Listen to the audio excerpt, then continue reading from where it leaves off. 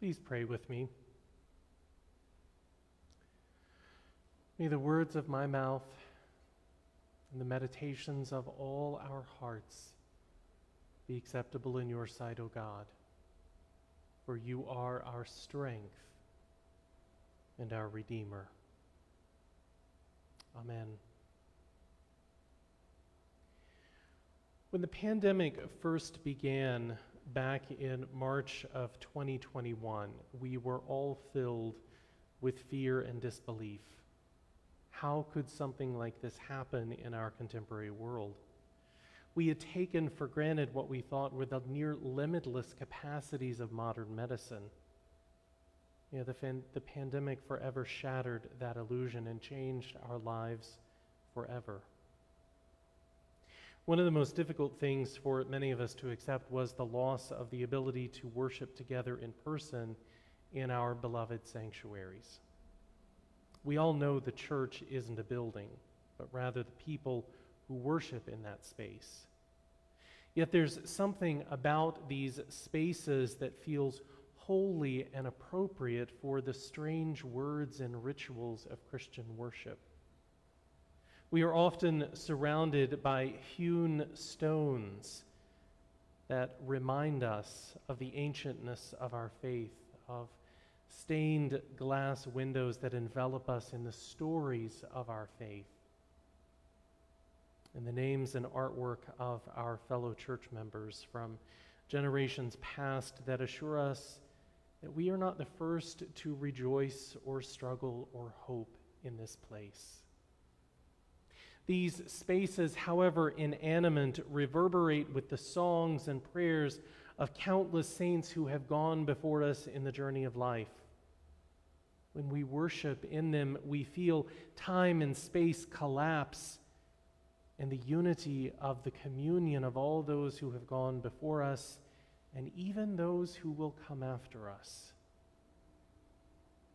Those comforting feelings lift us into a deep awareness of the presence of God. What do we do, though, when it isn't possible to gather in those spaces together? That has been the challenge that has faced us for almost 2 years now as this pandemic has raged on, sickening countless members of the human family and taking far too many lives.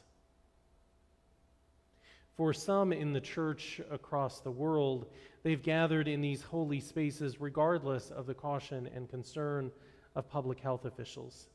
To them, it's just far too hard to forsake these spaces and the community that is created in them.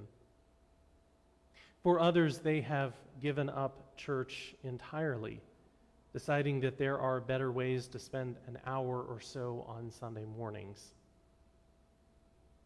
The rest of us, though, the struggle to hold on to the best parts of our tradition while seeking to keep the most vulnerable safe among us, has taken its toll.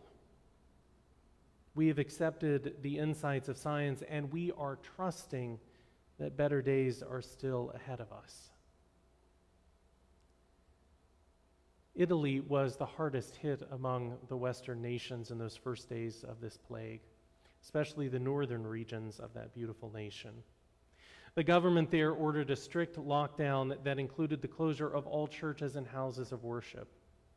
And that was especially hard for many Christians there, for it was the middle of Lent, with Holy Week and Easter, the highest holidays of the Christian year, appearing to be effectively canceled. There was one priest in the town of Robiano who decided that he wanted to have some semblance of the presence of his congregation at Holy Week and Easter services. Father Giuseppe Corbari printed pictures of each of his parishioners from their directory and social media profiles and taped each of the pictures to the seats in the sanctuary of Saints Corinico and Gilletta Church.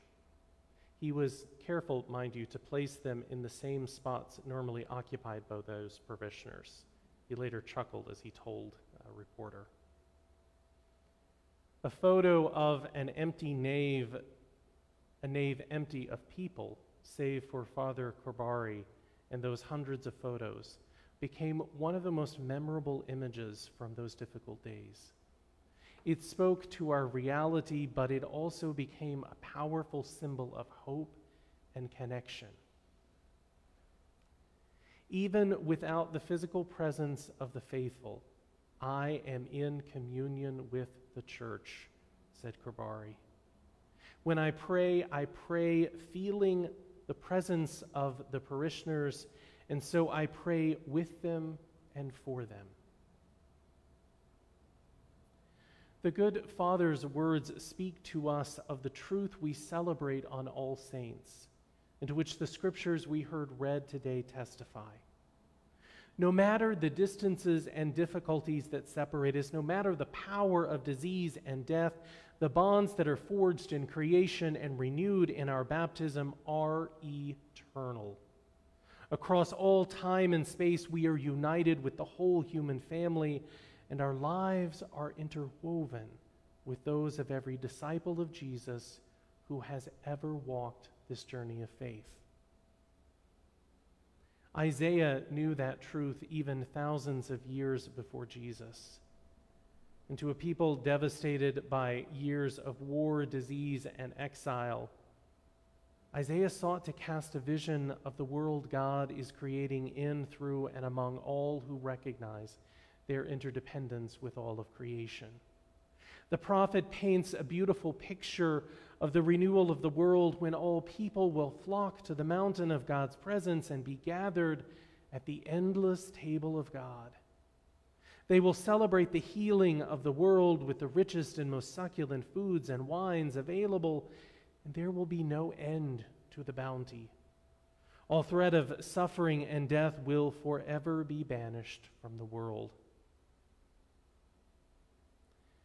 The writer of Revelation knew that image from Isaiah's words and saw it renewed in a vision given in the midst of difficult days in the early church when many were walking away from the church because of outside pressures in Roman society. The sage looked forward to a future when all suffering and death would be banished from creation, and the home of the eternal and everlasting one would be established among the peoples of the world. God would be with the people, and the people would be with God. No more would chasms separate heaven and earth, for earth will have been made one with heaven in a glorious marriage enveloping all of creation. God, the beginning and the end, will have the last word, and that word is life. Jesus, too, knew that to be the inescapable destiny of the world, and so proclaimed and embodied it in his teaching and life. The disciples who thought that suffering and death, separation and pain were the hard realities of life, to them Jesus countered that injustice and death will have no place in the beloved community of God's reign. Instead, the kingdom of God is an already here yet not fully established reality in which the bonds that connect us to each other and the deepest desires for justice and peace and love cannot be destroyed. That's the truth that Jesus proclaims in sharing the grief of Mary and Martha over the death of their brother and his beloved friend Lazarus. John tells us that Jesus literally wept with pain over the death of his friend and the heartache experienced by the two sisters. Jesus is so moved with emotion that he demands that the stone sealing the tomb be removed and calls for Lazarus to come out of that grave. It's a foreshadowing of Jesus' own resurrection and ours as well. We have no idea the mechanics or details of any of it, only that in these verses Jesus proclaims power over death itself. No more will the specter of suffering and separation hold its strong sway over those who place their trust in the power of God at work in love incarnate. All of us have known the pain of Mary and Martha, the pain they felt in those awful hours after their brother's death. Jesus' words and actions only make us yearn all the more passionately for God to do something to restore our loved ones to us. If then, why not now? Yet the truth that Jesus proclaims in word and deed is that our grief and our loss have moved the very maker of heaven and earth, the eternal and everlasting one. God shares our struggles and our sorrows, and God is with us in our pain. The one who made each of us in the divine image shares every sorrow we endure, and yet also promises that the bonds that unite us to those we love can never be broken. Father Carberry's words remind us of that powerful truth. Though we may be physically separated from our loved ones, we are yet united with them through love, a force that not even death itself could defeat. Each time we gather with family and friends to celebrate a meal and tell stories, every time we glance at a photograph and remember, even when we sit with our grief and our tears, the love that spans all time and space, uniting us once more with those we have loved and lost, binds us once more to them.